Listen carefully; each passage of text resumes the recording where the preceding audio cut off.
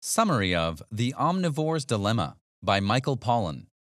Written by Leah Schullery and Quickread.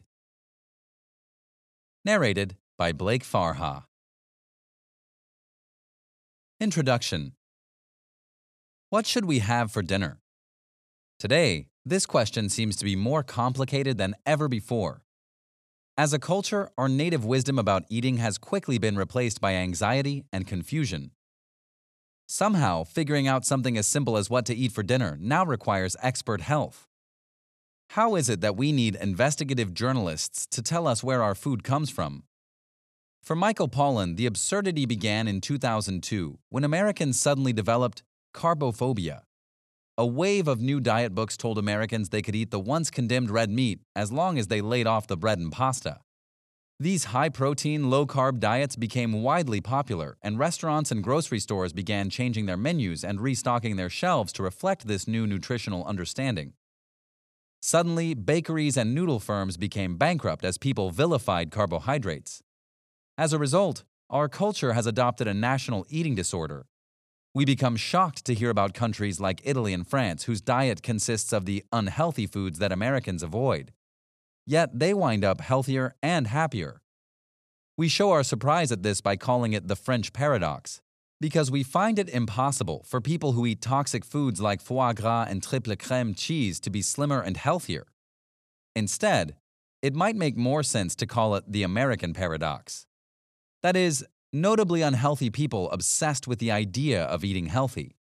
Thus, we have created the omnivore's dilemma. With all the advancements of today, we have an abundance of foods available to us. Just walk into your local supermarket. How many items do you see on the shelves?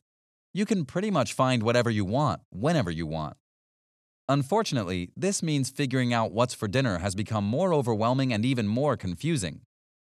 Michael Pollan aims to answer the question of what to make for dinner by breaking down the three principal food chains that sustain us today: the industrial, the organic, and the hunter-gatherers. So if you're ready to find out what to make for dinner, then let's begin. Chapter 1. The Corn Takeover.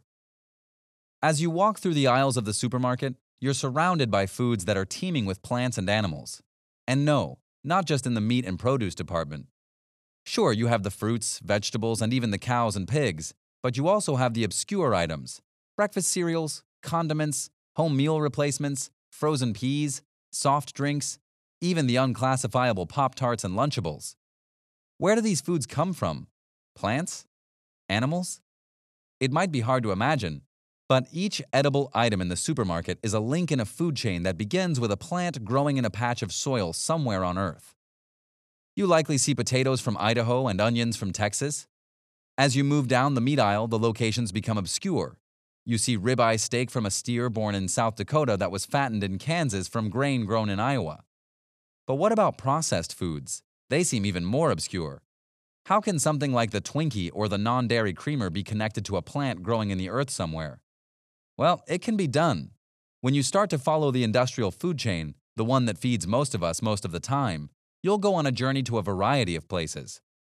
That journey may take you to great states across many miles, but you'll always end up in the same place: a farm in the American Corn Belt.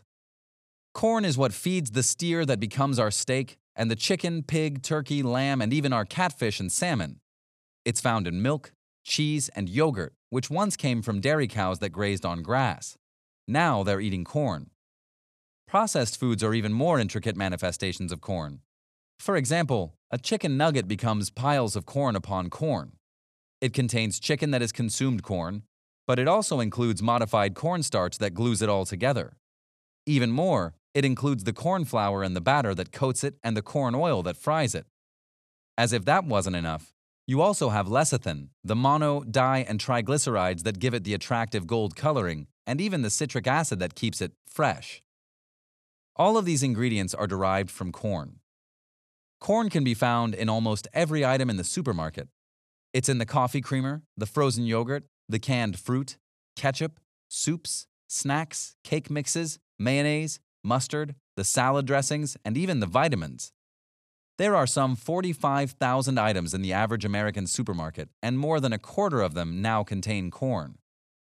This even goes for non-food items, toothpaste, cosmetics, disposable diapers, trash bags, batteries, even the shine on the cover of the magazine. Even the supermarket itself contains corn. The wallboard and joint compound, the linoleum, the fiberglass. It's all a manifestation of corn. Chapter 2. How corn is bankrupting farmers and the government. As you can see, corn is one of the most adaptable crops there is. It produces large harvests quicker than any other crop. In the late 1930s, hybrid seeds came onto the market that created corn with thicker stalks and stronger roots, both of which allowed the corn to stand up straight. As a result, farmers were able to plant their corn closer together, allowing them to fit more per acre and double their yields. George Naylor, a corn farmer in Iowa, explained, "The higher yield of modern hybrids stems mainly from the fact that they can be planted so close together, 30,000 to the acre instead of 8,000 in his father's day." Eventually, corn became king of Iowa thanks to the cheap prices and the invention of the tractor. According to Naylor, growing corn is just riding tractors and spraying. So as farms grew, the people who couldn't keep up went elsewhere. Furthermore, the government began lending a hand to those who grew it. As corn has gotten cheaper and cheaper, farmers have fallen deeper into debt and thousands of them file for bankruptcy each week.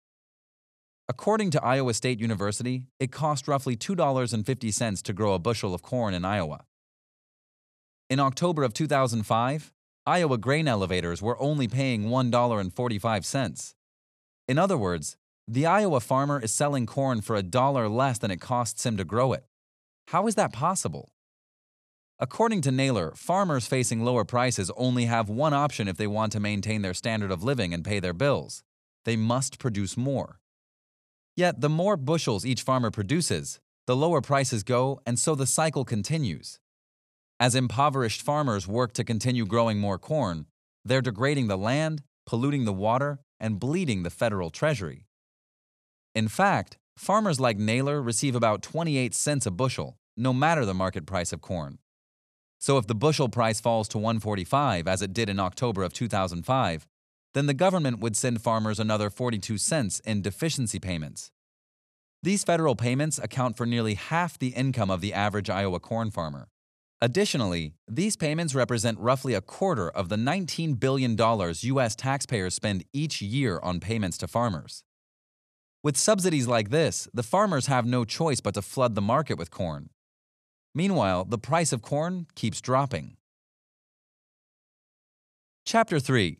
The surplus of corn goes into processed foods and the animals we eat. The landscape corn has made in the American Middle West is unmistakable. The plant itself has colonized some 125,000 square miles of the American continent, an area twice the size of New York State. You can even see this area from space. You can't miss it. But what happens to all that corn? Today, farmers are producing so much corn that they're creating more than the population can eat. As a result, the food industry has come up with ways to put corn into the bellies of Americans. Since there's a surplus in corn, much of it goes into what is called wet mills, where the corn is repurposed to create artificial ingredients like high fructose corn syrup and hydrogenated fat, both of which end up in a variety of foods like soft drinks, breakfast cereals, and dairy-free creamers. This use for corn makes it incredibly profitable for the food industry, who can extend the shelf life of its products, thus allowing food corporations to go home with more money in their pockets. Of course, much of that corn goes to feed farm animals as well, animals that later make it into supermarkets all around America. In the high plains of western Kansas, you can find where America's first feedlots were built. The landscape itself is full of cattle pens that stretch across the horizon, each one home to 100 or so animals, each one standing dully or lying around in grayish mud that you eventually realize is not mud at all. The rhythmic sound of the chugging feed mills sounds 12 hours a day, 7 days a week, noisily converting America's river of corn into cattle feed. The cow is used to help dispose of America's corn surplus. In fact, about 60% of the American corn industry goes to feeding livestock, and much of that feeds America's 100 million beef cattle. Since World War II, America's food animals have undergone a revolution in lifestyle. No longer do they live on farms and ranches. Instead, their new lifestyle is so different that it needed a new term: CAFO, Concentrated Animal Feeding Operation. To maximize their efficiency, CAFOs cram as many animals as they can into cages and pens and automate much of the farm work, including the feeding. Of course, the economic logic is hard to argue with. The meat produced here has made the meat so cheap that Americans can now eat their favorite burger 3 times a day if they want to. Chapter 4: The Cost of CAFOs. While eating your favorite burger that is both delicious and affordable sounds great, that burger comes at a much greater cost than we realize. You see, raising animals the old-fashioned way made simple biological sense. You can feed them the waste products of your crops, and you can feed their waste products to your crops. Today, however, when animals live on farms like CAFOs, the idea of waste doesn't even exist anymore. The price we pay for these farms comes in the form of animal rights, sustainability, and even public health. The entire process of these farms is biologically absurd. Cattle, which have been naturally selected to live on grass, must be adapted by us, at considerable cost to their health, to the health of the land, and ultimately the health of their eaters. To live on corn for no other reason than it offers the cheapest calories around, and because the great pile must be consumed. And it's not just cattle that are being fed this animal feed. Even carnivorous fish like salmon are being re-engineered to tolerate corn. Dr. Mel Metzen, a veterinarian, helps treat cattle in Kansas who are sick. According to Dr. Metzen, most of the health problems that afflict feedlot cattle can be traced to their diet. He explains they're made to eat forage, and we're making them eat grain. Of course, cattle can adjust, but at what cost? One of the most common ailments cattle experience in this grain diet is bloat. The bloat isn't just like any bloat. It can become so intense that their internal organs inflate like a balloon until it presses against the animal's lungs, which results in suffocation. Additionally, a corn diet gives a cow acidosis. Think of heartburn so intense that it can sometimes kill the animal. Usually, acidotic animals go off their feed, pant and salivate excessively, paw and scratch their bellies, and eat dirt. As a result, the animals experience diarrhea, ulcers, bloat, and many other diseases, even pneumonia and feedlot polio. In fact, cattle can only live on feedlot diets for no more than 150 days. Their systems can only tolerate so much. So how can farmers keep their cattle healthy or healthy enough? The answer is antibiotics. Not only are cattle fed grain diets, but they're also pumped with antibiotics to reduce bloat and acidosis. Their unnatural diet of corn, combined with antibiotics, is leading to the development of antibiotic-resistant superbugs, which can eventually negatively affect the human population as well. After all, we are what we eat. You see, many microbes that reside in the gut of the cow find their way into our food. These microbes get killed off by the strong acids in our stomachs. However, since the cows are now being fed a highly acidic diet, new acid-resistant strains of E. coli have evolved. These bugs can survive the acids of our stomachs, then go on to kill us. By acidifying the diet of cattle and many other animals, we've broken down one of the food chain's most important barriers to infection. A USDA microbiologist, Jim Russell, found that switching a cow's diet from corn to grass or hay for a few days before slaughter reduces the presence of these acid-resistant strains of E. coli by as much as 80%. Unfortunately, this solution was seen as wildly impractical. Instead, they simply try to sterilize the manure getting into the meat. Chapter 5. Growing organically seems like the perfect solution, but the system still needs improvement. When you browse the aisles of supermarkets like Whole Foods, you find something different than your ordinary supermarket. You find food that is generally high quality, much of it certified organic, humanely raised, or free range. These labels are just that, a story.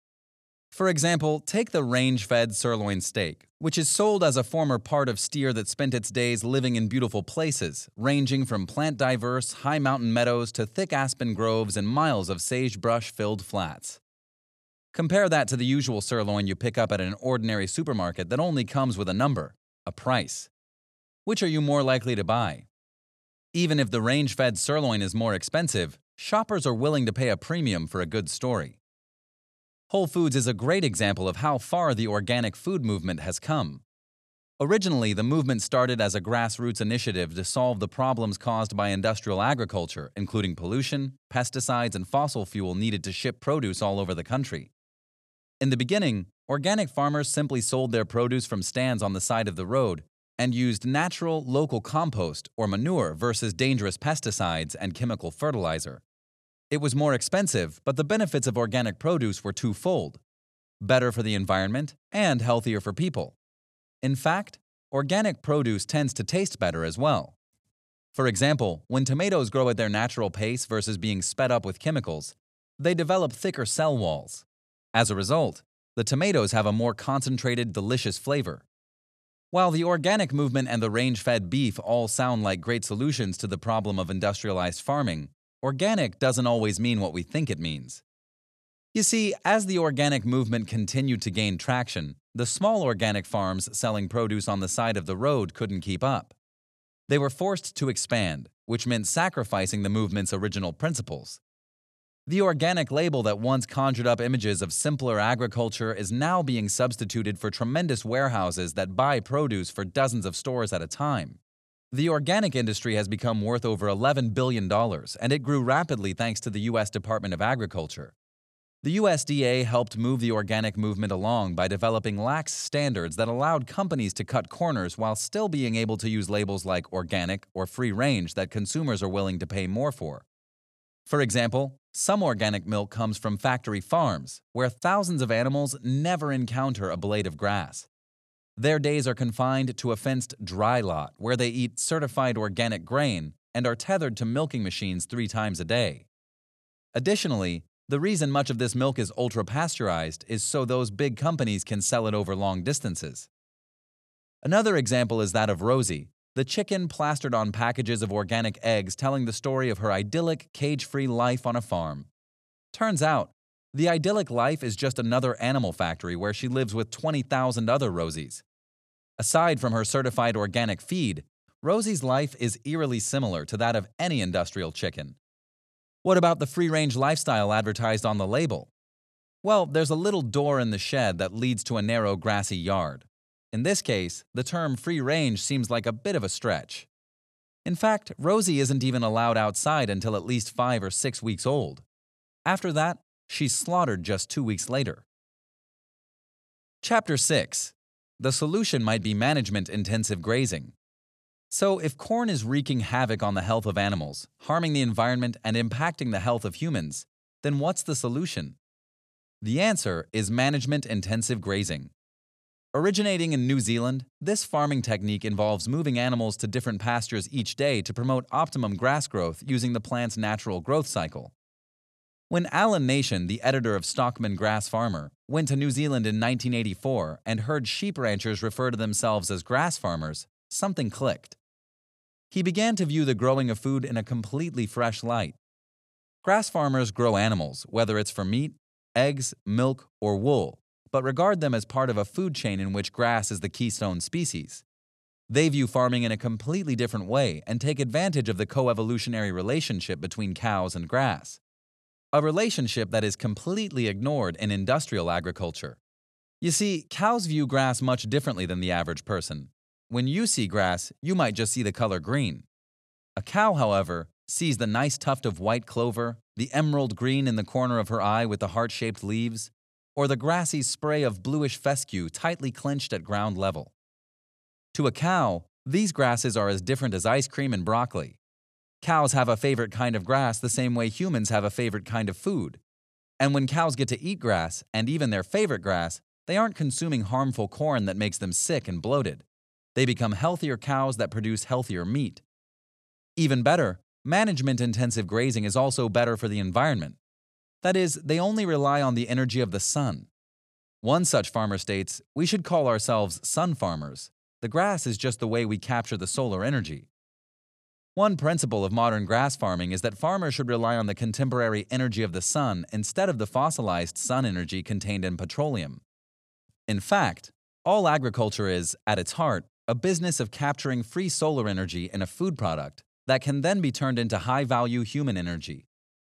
There are only 2 efficient ways to do this. One is for you to walk out in your garden, pull a carrot, and eat it. The second most efficient way is for you to send an animal out to gather this free solar food, and then you eat the animal. In other words, keep it simple. Chapter 7. The Cost of the Perfect Meal. Of course, turning the industrial agricultural industry into more sustainable farming will take time, effort, and a complete rehaul of the system. However, there's something you can do today to help. You can begin by buying your meat and produce from small local farms instead of large industrial ones. Not only does buying locally reduce the amount of fossil fuels needed to transport food to consumers, sometimes spanning countries or even continents, but it also helps sustain small business owners and farmers rather than giant corporations. Even better, the small local farms don't need to produce large quantities of food. This means they don't need to rely on pesticides or other unnatural farming techniques to produce more food. Instead, they simply grow their produce seasonally and rely on the natural ecosystem rather than forcing the ecosystem to work for them. And lastly, local farmers are less likely to resort to unethical practices like treating animals poorly to make a profit. Overall, buying locally is better for your health, the environment, and society as a whole. Once author Michael Pollan completed his research on the farming industry, he went out in search of the perfect meal. This simply meant that each item on the menu must have been hunted, gathered, or grown by him. He also made the rule that he must not spend any money, and the guest list would be limited to those who helped him in the foraging and their significant others. Of course, he would cook the meal himself. In the end, preparing the meal took 2 weeks and resulted in dangerous tasks like foraging for abalone off northern California shores, a risk that could result in being slammed against rocks, being attacked by a shark, or suffering from hypothermia. He then spent the day of the dinner cooking for roughly 10 hours. Is this perfect meal something you can do all by yourself? Certainly not. Even Pollan had help from others to create just one meal that was made completely from the earth itself. He admits this meal is almost impossible to make. It's neither realistic nor applicable. But the story itself calls into question some remarkable ideas. Wouldn't it be incredible if we knew exactly what we were eating and where it came from, and how it found its way to our table, and what it truly costs? Imagine a world in which we simply eat by the grace of nature, not industry, and that what we're eating is never anything more or less than the body of the world. Final summary. Most of the food we buy from supermarkets today is produced industrially. This often means that the companies we choose to support are engaging in unethical practices that are damaging the environment and producing food that contains processed corn as a result of excess farming. By forcing animals to adopt a grain diet, they're becoming sick and unhealthy. Even worse, antibiotics are pumped into the animals to keep them healthy enough until slaughter. When humans consume these sick animals filled with corn and antibiotics, they risk becoming sick themselves. To solve the problem of the agricultural industry, farmers have turned to a more sustainable practice of organic farming to create healthier food. However, the USDA has made it so organic farmers can cut corners just so they can have the organic label on their food. In the end, the best solution to ensure you're buying ethical, healthy meat and produce is by buying from small local farms that are less likely to engage in unethical farming practices.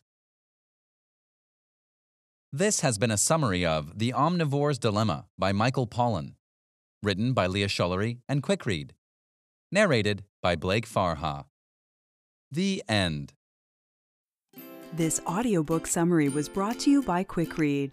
We hope you enjoyed this audiobook summary. If you want more audiobook summaries like this, download our app in the App Store or Google Play and get access to thousands of other free book and audiobook summaries. Listen to them while working out or commuting to work and get the key insights of books in minutes instead of hours. Go to quickread.com/app and download our app for free today.